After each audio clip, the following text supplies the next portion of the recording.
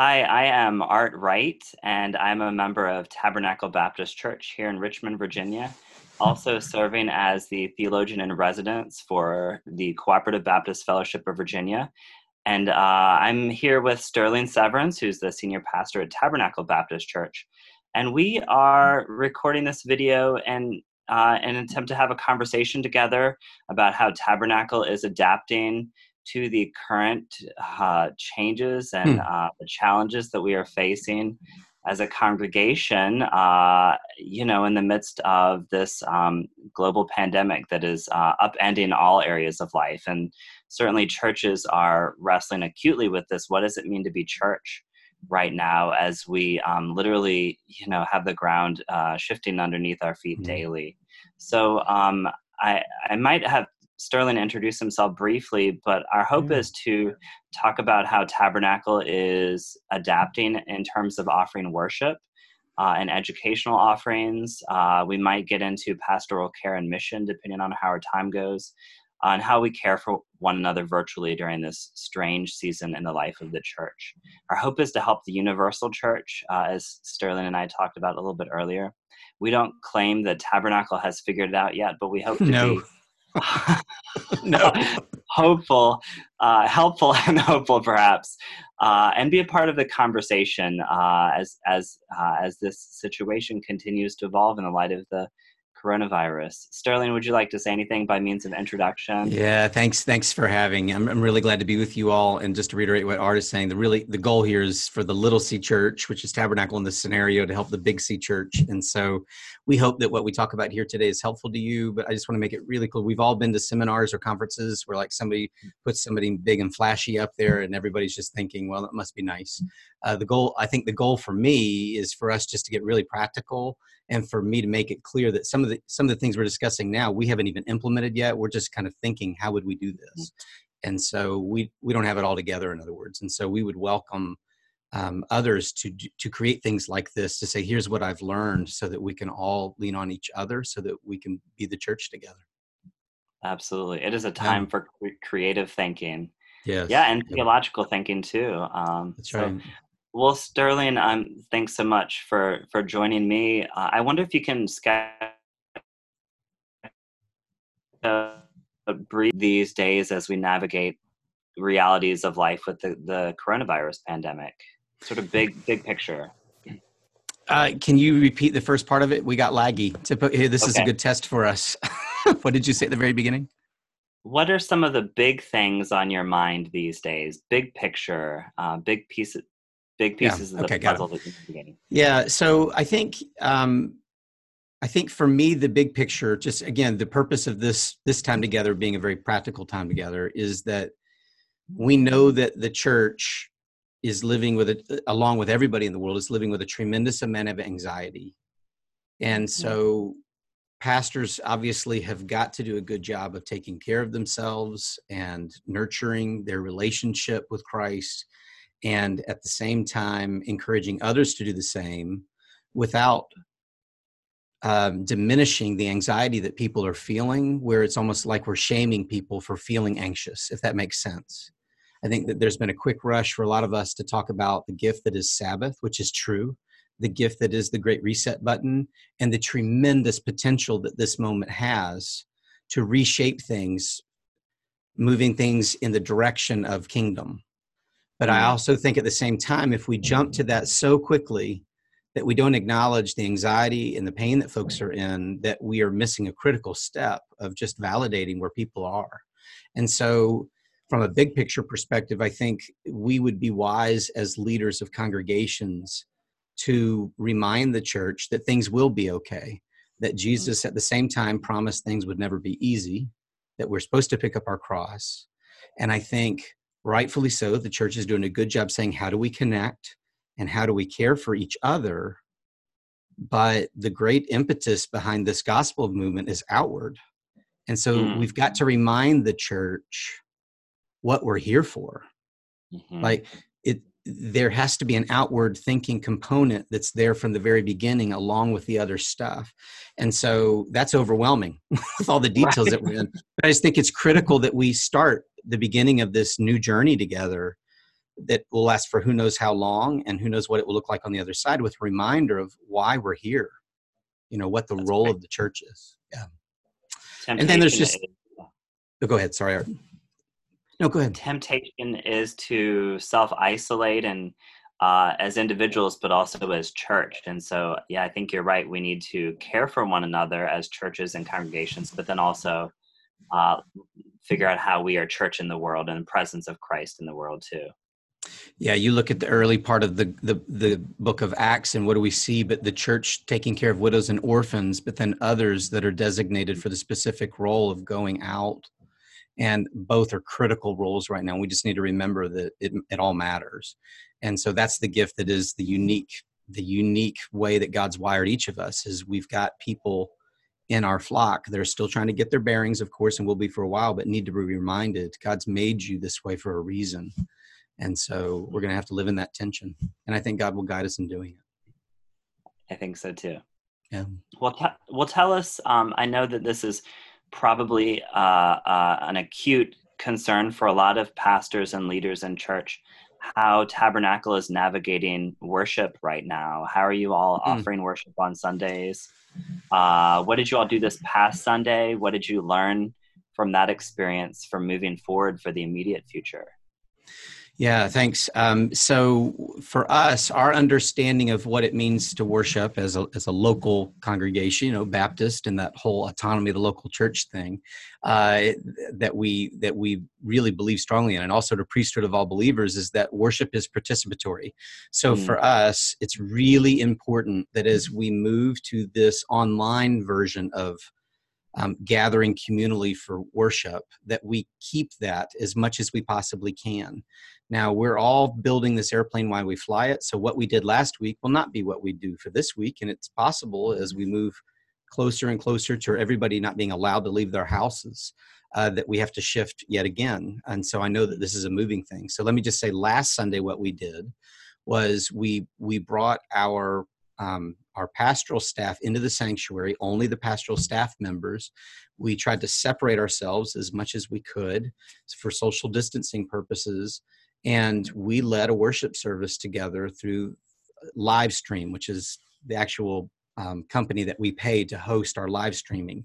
I know that's kind of confusing, but you can stream in other platforms. We stream through live stream, and we made heavy use of the chat feature at various points in the worship service for people to pass the peace at the beginning and greet each other, for people to share prayer concerns that were on their hearts during the pastoral prayer moment, and then even posted words to songs that we were singing. And in our tradition, they would be hymns. And so we even posted hymns.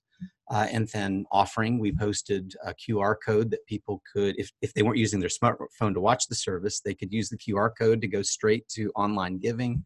And it was a good interactive experience. It was a good first go. And then some people that couldn't participate in the live stream or found it to be laggy, where it was cutting in and out, could watch it after the fact, but then they didn't have the benefit of those interactive features.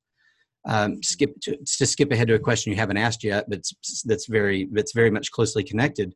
Now we're mobilizing different people in the church to read scripture lessons that we will then play the video of them reading it into that moment that it actually occurs in the worship service. And so we're starting to think through creative ways of pulling in video and audio recordings and just inserting them in. And for some of us, I'm speaking your language. And for the majority of people watching this, I'm guessing you're like, I have no idea what you just said. And I'm now part of that conference where I'm thinking it must be nice. So I have some other practical suggestions to help somebody that's just doing it with a phone only. But that's, to answer your question, that's how we did it last week. And that's how this is what we're hoping to do this week, this coming week. Yeah. So the challenge on the one hand is to, logistically to present worship, but also we're not simply producing, for example, a TV show, but we're trying to invite people into some sort of participatory model, and we're rapidly That's right. trying to figure out how to do that. That's right. Yeah. There's a great article that was just released, and Art, maybe you can share the link, and I'll do the same with however we blast this out there, called How to Lead Online Worship Without Losing Your Soul or Your Body. And it was written by a guy named David Taylor out of Fuller. And it's a really helpful article that was shared with me by Rachel Pierce at First Baptist Ashland here in Virginia. And it's just 8 practical tips for how to approach this if you're not somebody that's got a ton of tech savvy, and how to prioritize the important stuff. So it's a really good article I read just right before we got online here today. Mm-hmm. One thing that I will say about, I watched about half of the worship on Sunday before I had to get on the road. But I appreciated how you acknowledged the current situation and the awkwardness of it. But then worship wasn't about that, right? So you leaned into some of the tension and acknowledged it. And acknowledged that it was going to be a worship service like none other. But then it really was worship, and it was about God and moving through the season of Lent together, and not lingering, at great length on, the coronavirus situation. Yeah, I think that one of the natural temptations we have when we're physically in our buildings together is that worship, if we aren't careful, is already somewhat of a consumeristic thing where we come and just watch. And now with us out of necessity moving to online, if we aren't careful, we're just creating low quality TV shows, right? Religious programming. And that may have its place, but that's not what worship is. Worship is all of us coming together with God as the audience. We aren't the audience. God is the audience. And so that's why I think it's so important that we use our creativity, even if we don't have a lot of technological means. Let's use our creativity to help people worship God as audience. That's a really important thing. Like even right now, I'm watching you on a screen. That just makes the temptation to make it all the more consumer driven. Right. It magnifies it. It's really important. Yeah, for us. How did it feel being alone in the church or with a small group of worship leaders? I'm just sort of wondering if I can put you on the spot for a second. Yeah. So on a practical level, all of us are approaching this differently, right? So some of us are already, like, my hands are raw from washing them so often. Me too. But there are others that are just kind of thinking this is just not that big of a deal. I think they're coming to the realization it's a bigger deal. But some of us, we're at a different place in the spectrum. So it was acknowledging to the key group that was gathering there together. And I would say that this is a really important thing is that we started with an emphasis of we are here to worship and lead in worship, not perform. Because we don't have the benefit of a group of, in our case, 180, 200 people that are all in the same space worshiping together. We can't see others that are worshiping with us. We are not leading a performance-based worship service. And we need to remember that God, that this is worship of God. And so it's a heavy emphasis for leadership to worship the whole time. If you're not on camera in the moment, you're not off to the side checking, a Facebook feed or what's on the local news feed. You're worshiping. Right. Now, we also, though, told people don't sing out loud. Like sing, mouth the words, look at the thing, but don't sing because it creates technical difficulties for us with weird echoes that creates a totally weird experience on the other side. We have the gift of a couple of folks in the church that were present helping us with the technical stuff that are just amazing. A guy named Matt and another guy named David in particular that aren't on the staff. And what we heard from Matt was you have to remember what the person on the other side of the camera is seeing and hearing, not what you're hoping to project on this end. It's really important. And so we did a heavy emphasis on we are here to worship and facilitate worship. And secondly, we need to keep the person on the other end in mind as we create this thing. The last thing that I would say in response to your question is that we really found it surreal to not hear ourselves in speakers in the sanctuary. We did it in the sanctuary on purpose because that's a familiar sacred space. So that was a very intentional decision on our part to physically do this in the sanctuary. If you find that if you and we can't move into our sanctuaries to lead in worship in the days ahead, we're talking about maybe pre-recording in that space music being played, or scripture passages being read that we could then insert. We just think there's value in showing the physical space for those of us that are in more traditional churches, or what we would say is a re-tradition church is what Tabernacle is, kind of how we identify ourselves. But and then we just had to just acknowledge this is just going to be weird. So we just have to remember how important eye contact is. Like, you got to look dead into the camera. As strange as this is, you've got to look into a camera and speak into a space where there's no magnification. You have to speak in a natural tone of voice and not project like you usually would. And it just needs to feel very conversational, like what you and I are doing right now, in order for it to feel intimate. So it was a very deliberate, disciplined process for us. At least we tried to make it that way. Yeah. Right. Y'all did a great job. A couple things I noticed: you used the space differently than you normally do on Sunday mornings. For example, the readers, Meg and Jerusha, were actually set up to the side, and there was a separate camera angle for them for doing scripture readings and prayers of the people and so forth. And it was interesting. I thought y'all, it was good that y'all didn't feel like you had to use the space in the same way, but that y'all could be a little bit creative thinking about how to how you were going to present on camera. Yeah. Let me say, we've all had that person in our life. This is my pet peeve as a photographer, is light. So we've all had that person walk up to us, probably our mama or grandmama, that lick their thumb and wipe something off our face. When we lead in worship in this difficult season ahead, people should be able to see our faces. And so light really matters, because eye contact is impossible right now other than through technology. That's and right. So what we did is we oriented a table toward a window. So the light is behind the camera. That's really important.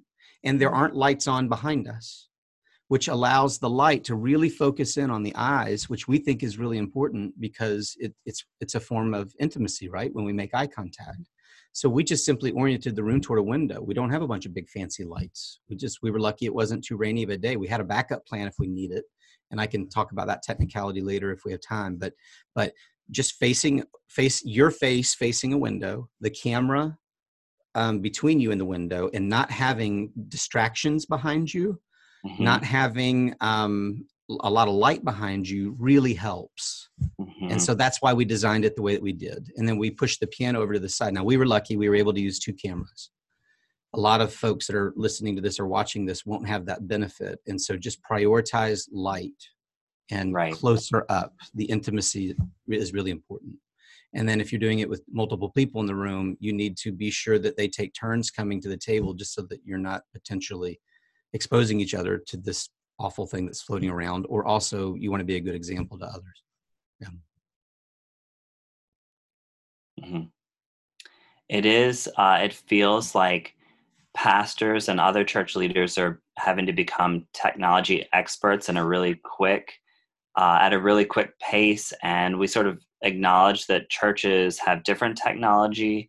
We're at different stages of development already in terms of the use of technology in worship. And so I maybe just want to acknowledge that some churches I heard used, for example, Facebook Live to stream their worship on Sunday morning. And it's, some of us have professional people on staff who can work with technology. Some of us have volunteers who are already dedicated. Some of us might need to lean on the millennials, for example, in our midst, and think creatively about who among us can we lean on to help provide guidance for technology.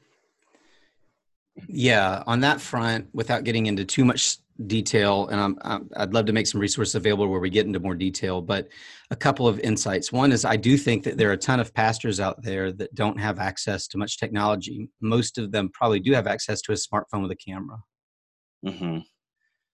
2, therefore, they can record things and play them for the congregation to hear live or after the fact. I would think that it might make more sense in those scenarios to invite those pastors to pre-record and share things, and then offer other ways for the church to interact in the worship service after the fact, as silly as that may sound.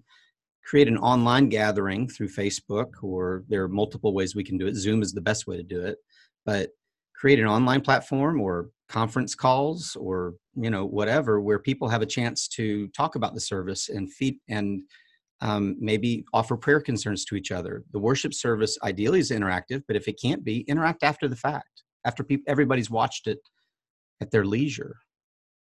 Mm-hmm. The other thought would, go ahead, Art, sorry. No, you go.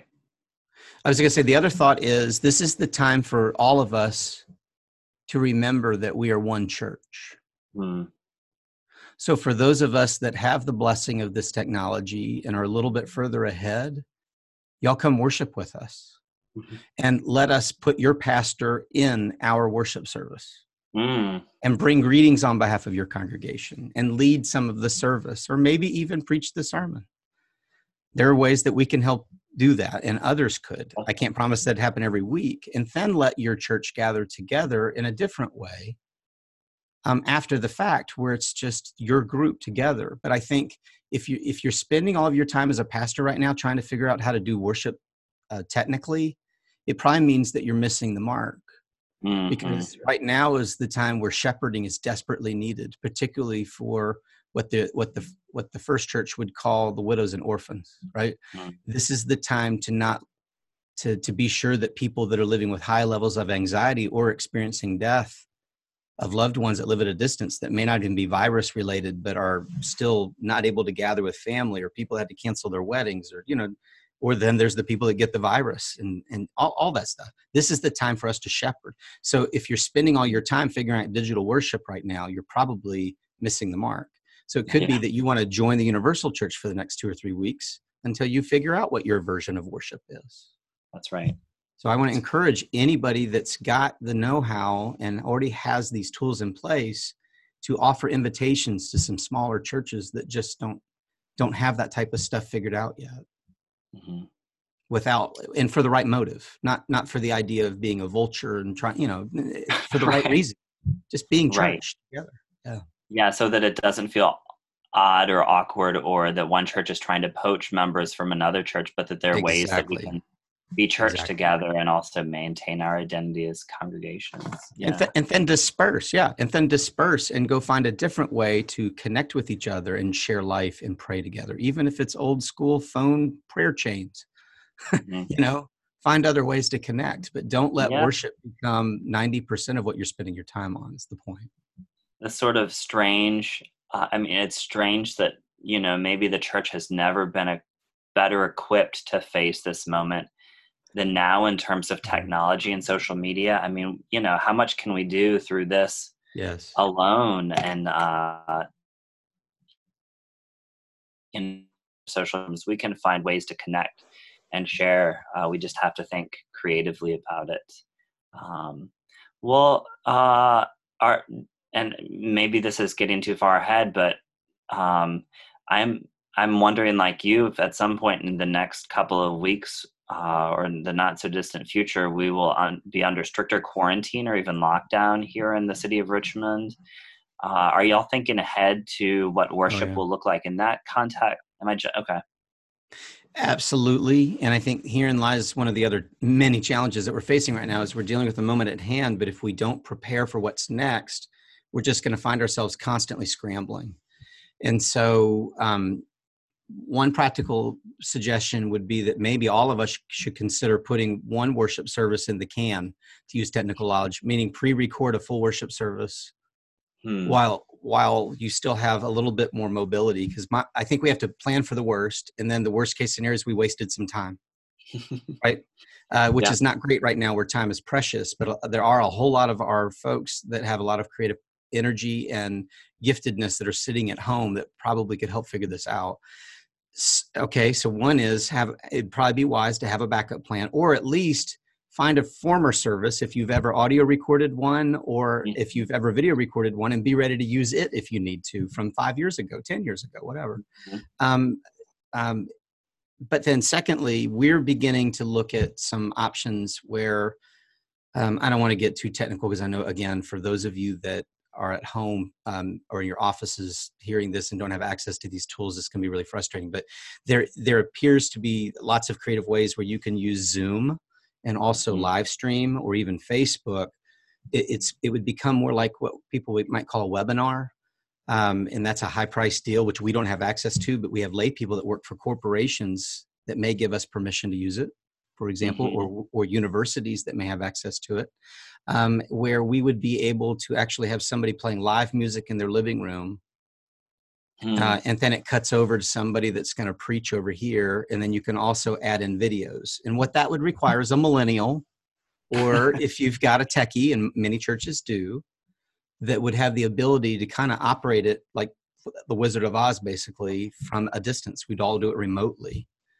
And that certainly seems feasible. For us, we have a Zoom account that we pay for. It appears that for an extra $40 a month, we're going to have the ability to stream Zoom into live stream.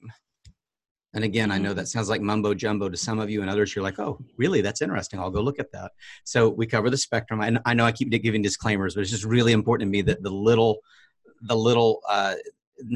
the smaller congregation that's like a one staff member congregation is checking out. So that is a possibility. And I think the easiest thing to do is all those pre-recorded videos. The other thing to remember, Art, is Holy Week is coming. Right? Soon, like a freight train. And that's a gift to us because Easter, Good Friday's coming. Yeah. Right? And to quote Campolo, as many of us have many times before, but Sunday's coming, right? If ever the world needs to hear that Easter happens, it's now. Yeah. We should be thinking right now about Holy Week. Our local congregation, Tabernacle, is going to have a half-hour worship service every day during Holy Week, where we're going to take a pre-recorded Good Friday service that's based on the Stations of the Cross, and we'll do a different station every day. We'll play a little basically a choir piece about that station, and then we'll have a different person preach every day. It'll be a little half-hour service, and people that want to linger afterwards and communicate, we would be able to do that through Zoom, perhaps. And then I'm starting to play around with some creative ideas about children at home making homemade palm branches or going out to their yards and getting their parents to record them parading and doing a fun little video of a palm parade, which in our tradition at Tabernacle is a precious thing where they parade around the neighborhood on the city sidewalks. But you should just be thinking now, how can we take the elements that are really important in Palm Sunday and Easter to us and find a creative way to share it with the world? So now would be the time to queue up your timpani player if you've got one to play. We don't, but if you do, or just any of those cherished traditions, be thinking with some of your creative folks about how you could do that, because Holy Week is coming and it's very, very important to the Christian church. It's the most important season or week of the year for us. So sorry to overwhelm more. Holy Week's coming. No. How amazing it is that we're in the season of Lent right now, and in some regards, how fitting. Yes. I don't think we'll be out of this by Easter, but I think that Easter will bring a welcome word of hope and resurrection and life for people when we are in some dark days. Yes. Well, I want to shift gears a little bit. Are there any other things that are sort of on your heart or mind about worship that you want to share? No, just real quick. I just think that caring is sharing, right? I mean, like even the Holy Week stuff that I just brought up, like if you don't have the energy because you're shepherding or you're overwhelmed with what's happening at home in addition to your vocation, just jump on somebody else's, live stream.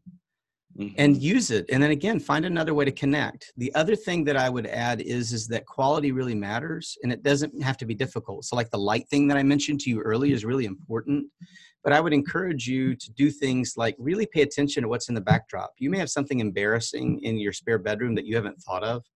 Look at what's on the camera and be aware. And just like when however you worship in your own tradition, my guess is that you don't just roll out of bed and not comb your hair or brush your teeth you need to think about what you're presenting. Now, I'm not telling you to get all gussied up. Like, I'm not wearing a suit on Sundays. Sometimes I often wear a suit. Sometimes I don't wear a tie. Sometimes I do. Some of you preach in jeans and a t-shirt. I'm not prescribing how you should dress, but I'm saying don't let what you're wearing or what's in the background be a distraction of the worship of God. Right. And then also be mindful of when you've got the washing machine running in the room next door to you, right? Like just, or the pet, that's barking in the distance. You don't think that's a big deal because you're used to hearing it. But when somebody's wearing earphones or projecting it, if you have your dog barking and you were to put a microphone on it, you'll hear what other people are hearing. So just be mindful of distractions so that we can truly focus and quietly reflect and pray and worship God together, who's the audience. Don't let distractions make it nearly impossible for the end congregant on the other side. I almost said end user. I'm using technical jargon. Sorry, but we're calling them live stream congregants to allow the live stream congregant on the other end to not be able to worship because of your distractions. Yeah, it's ironic. I think that these are great reminders. And I am here in my bedroom. I had to sort of retreat from my kids. I was set up in my office to record this session, and life interrupts sometimes. And that's okay. There's grace. I mean, that's going to happen. It's okay. But just try to at least attempt to remove as many distractions as you can. They're going to happen. Like your air conditioning is going to come on. It's going to be 80-something degrees tomorrow. Your air conditioning is going to come on, and you don't realize it's blowing straight into the microphone. Right? Yeah. The last thing I would say, Art, because I want this to be helpful and practical, is even in our video today, I've had an internet unstable sign pop up on my screen a couple of times. It's hard to avoid that, but turn down the quality of your camera in your settings if you find that it's an issue, and be sure everybody else in your house is off the bandwidth, off Wi-Fi when you're doing this.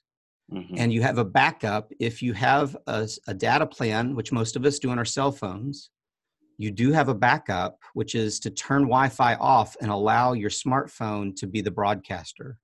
Mm-hmm. That's not the ideal, but if you're standing by a window, hopefully you find the place that you've got the best signal. But if you don't have access to Wi-Fi or it's just too slow, that's worth remembering. That's important, because if you're not projecting out there, you're in trouble, right? More people, at home right now means more people than ever are watching Netflix or Disney Plus. So this is a real technical challenge that we'll face. That's right. You got it. So make your family members at least shut it off, if not participate quietly. That's right. Pull out the DVDs if you must. That's right. Yeah, and in the article that I mentioned earlier, they said, hey, pastors, remember, and I preached a long sermon Sunday, and we kind of giggled about it, that we should have a clock. We've never had a clock, but we probably should right now, is we have to remember that there are children running in circles around couches while people are trying to worship. So it could be that there is tremendous benefit in you hitting the pause, encouraging people to hit pause if they need to, or watch it after the fact. Just be aware of the experience on the other end for young parents in particular. Yeah. Parents of young children. Sorry. Yeah. Well, let's talk a little bit about pastoral care if we can. Yes, definitely. And you've certainly alluded to this already, but what are some of your big concerns right now for the congregation, and what are some of the strategies you all are trying to implement to offer care? I would be a hypocrite if I said that we are implementing, but I would be honest if I said that we are beginning to figure out what implementation is going to look like, okay? I wish I would have gone with my gut, or maybe that holy nudge that God gave me, to quote Douglas Steer 2 or 3 weeks ago, to be thinking about this sooner. And forgive me, I've got a list here on my screen right next to this screen, so forgive me breaking eye contact. Okay. One is we need to list our priorities, like figure out what matters the most and invest our time that way. So I think shepherding and pastoral care is probably the most important thing that we could do right now.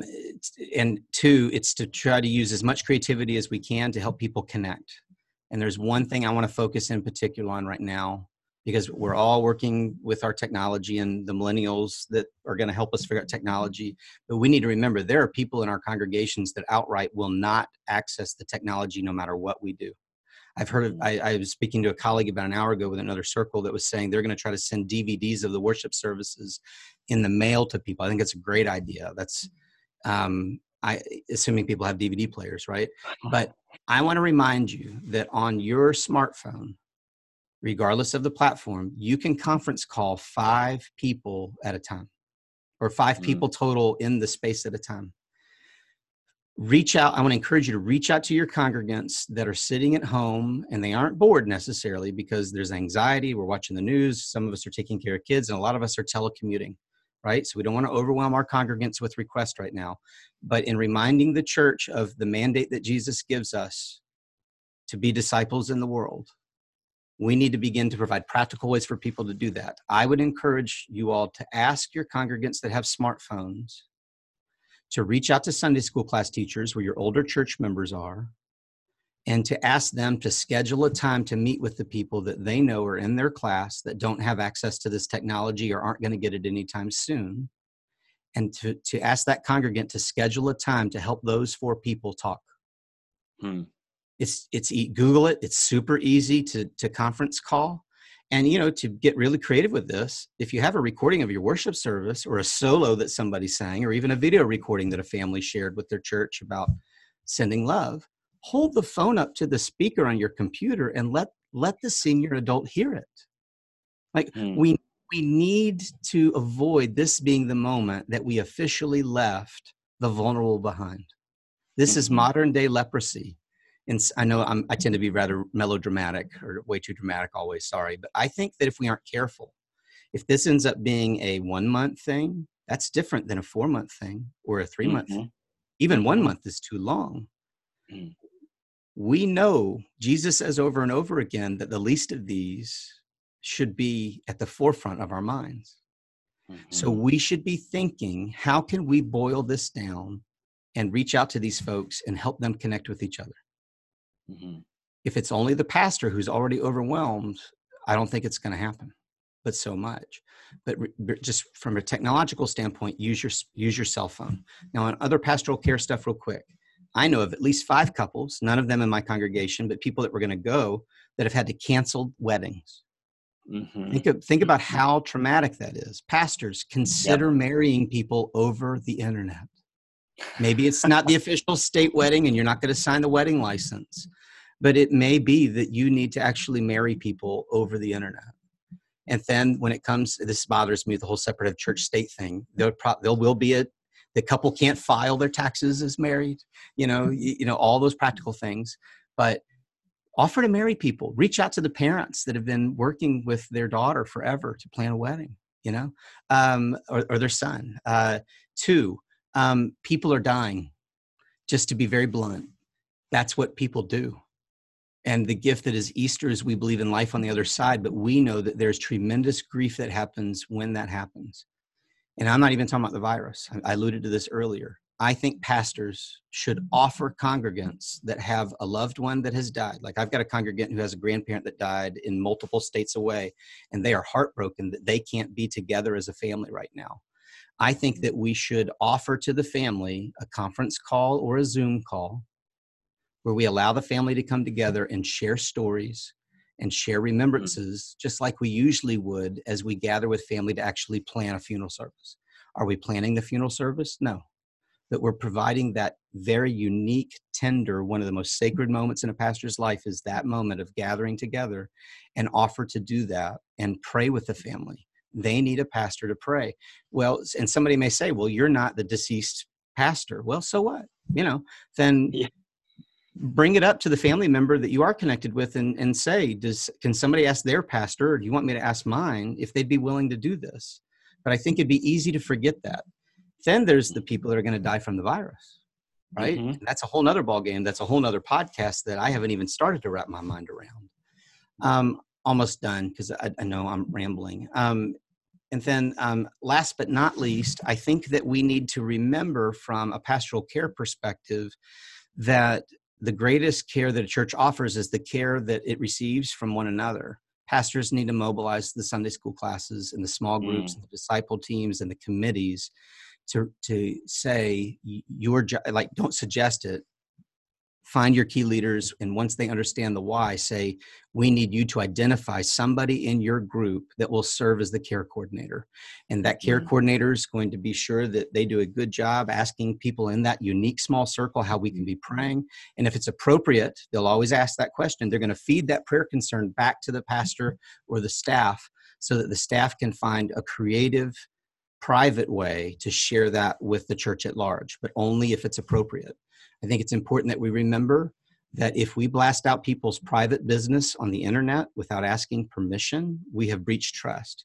I think it's important we remember that when we put images of minors on the internet without permission from guardians, we have crossed a line that we should not cross.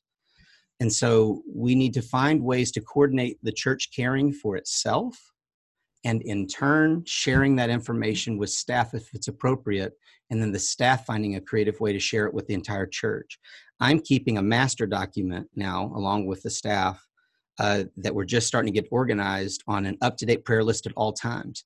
And anytime we interact with the congregation in a Zoom meeting or in any way that's not blasted out to the whole world, we're sharing that list every single time. And then we're encouraging people to reach out and care for folks. Last thing, and then I'm going to be quiet on this front, which is let's go ahead and mobilize our children and teenagers. Let's ask our children to begin drawing things that some of our lonelier or more anxious people would find meaningful to receive in the mail. And let's ask their parents to actually write a letter to that person before they send the picture in the mail. Let's ask our parents of teenagers and children if it'd be okay if adults in the church called the children or youth directly and just ask how they're doing. And also ask if it'd be okay if we prayed with them. Let's do a good job as multi-generational church by mobilizing people when the time is right. And you'll have to decide when that is, because everybody's overwhelmed right now. But those are some practical thoughts on pastoral care. Those are great. Yeah, and I hear you. You know, some of us, I feel like, are set up well based on where we live or the friend groups that we already have, the social networks. We are checking in on each other regularly. But I hear you saying what we're trying to do in part is to create small communities of care that will check in regularly with one another. And that's includes, for example, my Sunday school class. I'm going to follow up with people that shared prayer concerns on Sunday. And our small group is going to try to find ways to stay connected virtually. But then there's certainly others in the congregation that don't have maybe the same robust social network or technological access that we need to create ways to care for them and make sure that they aren't being lost in the cracks. Yeah, and if we aren't careful, we end up creating all these little mini churches, these micro churches, right? I would urge you to talk to your Sunday school class about not only reaching out to each other, but to think about who sits. You know, most of us are guilty of always sitting in the same pew or the same section of our worship space. Who sits around you? I can think of 5 sweet senior adults that don't go to Sunday school, and there's nobody thinking about them right now. Nobody. Yeah. Who do you sit around?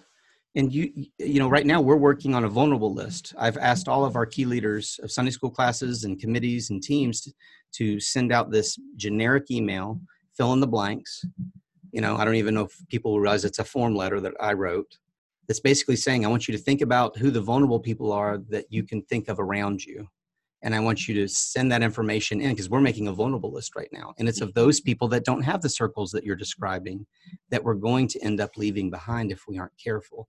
And I don't share that to create even more anxiety or guilt or shame that that pastoral leaders are already carrying. I'm encouraging pastoral leadership and lay leadership to remember that it's our job to equip the saints, not do all the work ourselves. And in the equipping, we also have to care for those everyday saints, right? So we can't just say work. That's right. So it's that tension again. Yeah. And you have to, juggle your own life and your own family and your own anxieties and new schedules and rhythms at the same time as trying to adapt to this new reality. It's funny you mentioned, I'm thinking of a couple of really kind older couples that sit right around us in worship on Sundays typically, and how how they tolerate and maybe even enjoy sitting next to our kids as they push their feet on the back of the pew and inevitably talk, during the hymns or prayer time. I wonder if it would be meaningful to them if my children sent them letters and colorings and so Guaranteed. forth. It's Yeah, guaranteed. yeah. Yeah. What a great idea. And every church has got that one person that just gets it, right? From a caregiving perspective, it may be that person needs to write a bullet list of 20 phrases that children could write on their artwork so that it's appropriate language, right? I mean, I don't want people being super nervous on this, but just if a kid draws something and puts something on it, like I'll be crass. I hope you don't get the virus because I know that you're in the high risk category. Children in their black and white thinking, if we aren't careful, could say something very insensitive and not realize it. And so the church may be helping equip, here are 20 phrases or 20 Bible verses the child could write on it or whatever. Just we as parents need to be thinking in what my child's conveying to this very lonely, isolated person. Is it something that would ultimately do damage? So we just be careful is what I'm saying. Yeah. Great. Yeah. Great thoughts. Are y'all thinking in any specific ways about other ways to keep members of the congregation connected? You said the danger is that we become all these little mini church. How are we sort of sustaining the ties that bind us as a congregation? And, does that extend to fellowship opportunities virtually? Yeah. So the staff is kind of not in harmony on this right now. We're not fighting about it by any means, but we're trying to figure that out because we don't want to overwhelm people, but we also want to provide opportunities. So my job as the pastor of the church is to see the whole flock and to constantly remind everybody there's more people than you are seeing in your own mind. Nobody's invisible, right? And so what I think first, what are we doing? We're providing a daily 12:30 check-in where prayer is being read by our associate pastor, and then I'll do it tomorrow, and then people can share what's on their heart. It's a brief time, but it's just a daily check-in if you want that moment. We have a staff member that is a yoga instructor, and she's about to start offering classes to children next week, once a week, which is really fun. Virtually. We have we did our Wednesday night programming last night, and whereas our numbers were very low because it was online, all of us had people that showed up, and those were in closed circles where it was just people that you would usually gather with and just kind of share life with and pray for each other. It was a good first attempt. We have not attempted children's programming yet. We are having the youth group gather with their mentors online as well. And let me add this: if you are a church that doesn't have access to Zoom to be able to do this, because you have a lot of tech savvy people in the church, or millennials or younger, that it just comes naturally to, but you just don't have the money, I would encourage you to find a church that is using Zoom and ask them if you can also use that account during designated time slots. We should be sharing. Those of us that have the access to this should be sharing. Now, we're all overwhelmed, right? I would think this would be something that some of our Baptist resources could also do. I don't know if it's something that CBF, or for those of you that are SBC, or even the ecumenical community, Virginia Baptist in this scenario for us could offer, in addition to the other. Just we need to be thinking about how we can provide these opportunities. So even what I'm saying is, if you can't afford it, let's find somebody that's already has it and you can use it. Okay. So now with that little disclaimer offered, let me say we're beginning to think about ways, and Art, your family inspired this idea through another family that you've been doing with it. Art Wright's family has been doing something creative with other families. What is it? We have a bunch of things. We came up with fence charades. Is that what you're thinking of? Well, I'm talking about Battleship yesterday, but board just games. talk about what you're doing. Yeah. Yeah, we are finding really creative ways to connect with friends, adults and children. I have a running list of board games and other tabletop games that can be played through, like this, as a way to help my kids stay connected to their friends and us to stay connected to role-playing games are one option. Is sort of narrative-driven storytelling games. Battleship, you can print and play, and you don't even have to, or you can draw your own board if you have a piece of paper. My son Julian played for about an hour yesterday through the screen, and I could cook dinner. It was brilliant. That's awesome. We also yesterday we have neighbors who live within walking distance, and so we played what we're calling fence charades, or maybe quarantine charades or something. So we set up on either side of the fence so that the kids couldn't, be tempted to run and hug each other. And we played a game of charades and laughed and had the best time. And it was really good for all of our souls. That's brilliant.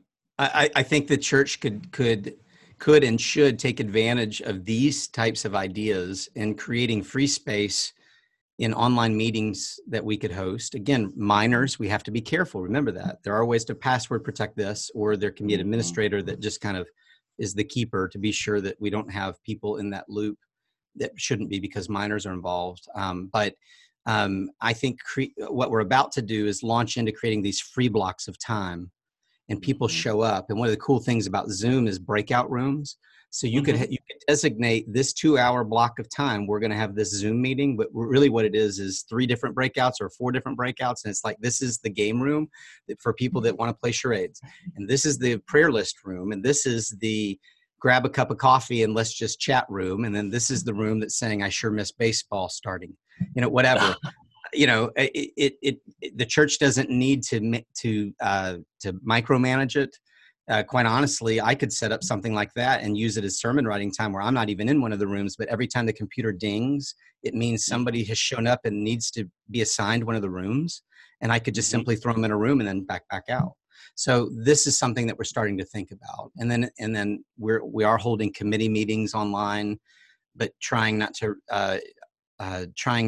do regular business as if none of this is happening. So again, if you're going to meet with committees, meet well for the right reasons. Right. And then I teach a Bible study every Tuesday at noon for senior adults, and I'm doing that too. So, but this is a weekend, we're just figuring the beginnings of this out. I think, Beth and I are struggling to get work done in the midst of caring for kids at home. And my sense is that we're all just shell-shocked still. And I think, as the week wear on, however long they may wear on, it's going to become a new norm, at least for weeks, maybe a couple or 3 months.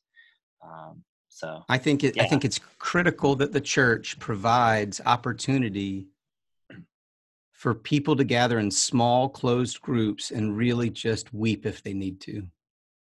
I think that it's also very important that the church just opens the doors wide open and says, y'all come, and we just do church together, but we're mindful of the specificity of the information that we're sharing about people's personal lives in those spaces.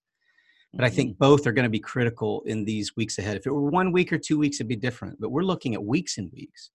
One of I'll tell you, the most tender thing that I've done this week as it relates to this online stuff is last night, we invited parents of children to gather together. Now, I don't know that we did it at the right time. We still got to find the sweet spot of when to do this. But we said, shut the door, put in earphones so that anybody in the house can't hear what's being said, and let's talk. And it was a beautiful moment of sharing. It took about half hour. And then a devotion was shared by one of our staff members. And then she prayed for every single person's child that was represented in that room. And it was just beautiful. And then we gave permission. I think it's important at the end of every meeting to say, if you got to run, you're not being rude, just leave. Like, it's over, go. But if some of you want to linger and visit, you can. And some of us did, we lingered. And it was beautiful. And so the church providing an opportunity for parents that are feeling trapped, I hate to use that word, but trapped in their own houses 3 weeks from now because their children don't have all these outlets that's so necessary. We need to be church to those folks. We also have to find a way to be church to these children. And so getting their Sunday school teachers to do a one-on-one video call with children and just say, hey, how are you doing? And just have good soul-searching, soul care conversations. This is to circle around where we started. It's this shepherding of that Jesus puts a shepherd in all of us, and it's our job to shepherd one another, which means care for each other. And we need to remember that more than the digital programming and digital worship stuff and all the technical stuff. It's this connecting and praying for each other. That's going to be critical. Yeah. Hearing somebody pray for my children, and my children are grown, they're teenagers, but hearing somebody else pray for my 3 children by name out loud last night meant the world to me. Thank you. And it feels at times like it's going to be, and we've talked about this a little bit already, but like the technological challenge is steep for some of us. Zoom software, you keep mentioning, and that's what we're recording via right now.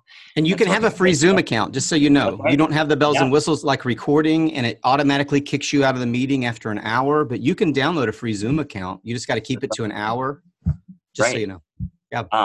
But even, I've been calling more people this week than I have in a long time. And I heard you say earlier we can conference call. So we could conference call small pockets of members of the congregation and pray for them, pray for their children, and do those same sorts of things. So yeah, it's the Lenten season. It's the season that we not only soul search and think about the things that have control over us.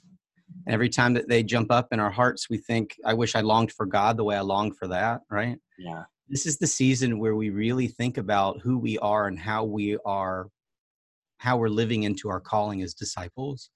Yeah. I think that there's one of the gracious gifts in this moment is that all of us are more open right now. One of the gifts of being broken open is there's more for God to fill up. We have this friend named Doug Coppage, a congregant that he and his wife Lee live in Hungary. They're amazing people. And he talks about the love of God being like this waterfall that just never stops. And even though your cup is broken, when you approach the love of God, it just fills that cup and doesn't stop. It doesn't matter that it's broken. And so we're all aware of our brokenness right now and our fragileness and the anxiety. But the reality is I think we're more open to doing things like actually praying out loud for each other, or at least agreeing. Let's not talk for the next minute and agree that we're just going to pray silently for each other. I think that a month ago, there are a lot of people that wouldn't even consider such a thing that would right now. This is the time to take risk. It's the time to be open to God using you in a different way. There are going to be some as hard as this time is, there are going to be some silver linings, and it's going to fundamentally change, I think, who we are as church, if not for months or years, maybe for a generation or more. And so there is opportunity and promise in this time. This Sterling, may very well be our Reformation. It really may be the 500th anniversary. It comes every 500 years. This may be the Reformation that we thought was coming. That's right. Yeah. And, more power to the Holy Spirit to work That's right. through this strange and difficult time. I want to be mindful of our time because we're trying to keep this to an hour, but I wonder if you, Sterling, and there's so many other things we could talk about and still have to talk about as we sort of navigate through this rapidly evolving context. But what are you doing, if you don't mind sharing, just to keep yourself healthy mentally, physically, and spiritually right now? I'm being more intentional in how I interact with God. I'm making a conscious effort, as much as I am in the washing of my hands, to not just sit down and launch right in, and to take advantage of the quietness and to try to find stillness and use that as a time to listen. I am failing miserably in the care of my physical body right now. Like pastors and lay leaders alike that are in charge with trying to figure out how to do this are, as you said earlier, Art, trying to figure out a way to not only do this, but also figure out how to be home, right? And I'm struggling with that. My hope is that I can move to something that looks like a more intentional blocking of my days, to be intentional about taking my day off, or at least to take a 24-hour period off, even if it's not in a day, to start it maybe in the middle of a day and end it in the middle of the next day. I don't know, but I'm thinking about how to build a new rhythm. But all of this is coming so fast. I'm struggling with it. Not, I mean, I'm sleeping. I didn't, the first 3 nights, I just about didn't sleep because I would wake up in the night with just anxiety, to be honest. I think a Yeah. lot of us are really struggling with that. Not just pastors, everybody. Oh Right. yeah. And Yeah. so, I'm yeah, losing that's sleep not today. unique. So that doesn't make me special. It just makes me one of like everybody else. But I have since found myself trying to be more deliberate about trying to do some exercises and to be way more deliberate in what I'm eating, especially. But mostly it's trying to appreciate stillness and to Mm, hear God in it, and to break bad habits of relying on texting and emailing to communicate, and to prioritize hearing somebody's voice and letting them hear mine more, because I think Jesus is in it. One of those 2 or more gathered things. mm. Yeah. Even if it's virtually. Yeah. Walks have been really good for me and my family. And I'm struggling with the sort of like flood of news and social media that I want to consume. And I find that I need a blackout time, that I just set that aside. But it is a struggle. I'm thinking as you're talking, there are good traditions within the church of solitude, of Yes. stillness, of silence, of wilderness as the place where we meet God. And we're in the season of Lent, and it sure feels like we're in a wilderness season right now. Um, and we don't, the Israelites wandered for 40 years in the wilderness. I don't think Yeah. it's going to be 40 years, but it might feel like it to some of us. Yeah. But my hope is that we can find ways to encounter God even in this wilderness journey. Yeah, and Art, I know you may end up having to make a bonus track out of this or split this thing up because it's going long, but I think that is a super helpful visual and reminder, because as Israel wandered in the wilderness, the longer they wandered, the more selfish they got, and the more that they Mm, took their focus on what it meant to be a called people. Something that we haven't gotten into in this podcast, I think appropriately so, because we're just trying to figure out how to do this. But hmm the missional component must be part of the conversation. hmm If this is the time that we turn inward and we just take care of ourselves and even just each other in the church, we have ceased to be church. hmm So if this wandering that we're in right now isn't very deliberate, I think it could end up playing out in a very similar fashion. So Yeah. we just need to be really careful. Solitude and isolation are 2 very different things, Agreed. right? Yeah. Yeah. So sorry to get preachy, but I just think I'm mindful of the fact that this is the one component that we haven't officially moved toward, and that's okay. Like, it's not, I don't feel embarrassed about that or shame. It's just I'm having to remind myself that the church is needed. That if hmm we are truly believe we're the body of Christ, we are needed in the world, and hmm I believe God is already revealing to us small ways and even big ways that we will be an extension of Christ's hands in the world, and hmm we're going to need our leadership at the higher levels to help organize that and mobilize it. hmm Yeah.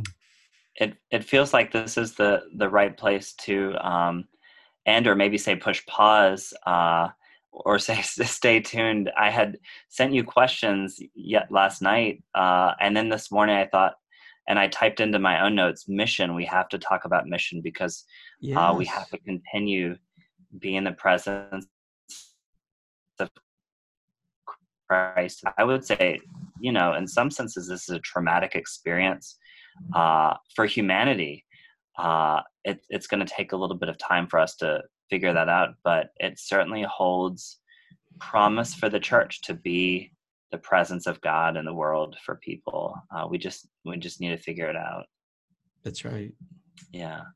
Well, Sterling, thank you so much for this chance to talk today. Oh, This has what a been, blessing it is. Yeah. Thanks, yeah, mostly just good everybody. to see your face, but it's been such a rich Yeah, you too. conversation. So I am praying for you specifically and your family, and our entire pastoral staff. I'm praying for churches and church leaders, locally, nationally, globally, as we all Mm, try to figure this out together. We love you all. We know that God is working in the midst of this, and we are going to find ways to support each other as we try to be church together. So thank you. yes. Yes. Yes. Yes. All righty. Godspeed. Thanks. Talk to you soon. Thanks, Love brother. you, brother. Bye.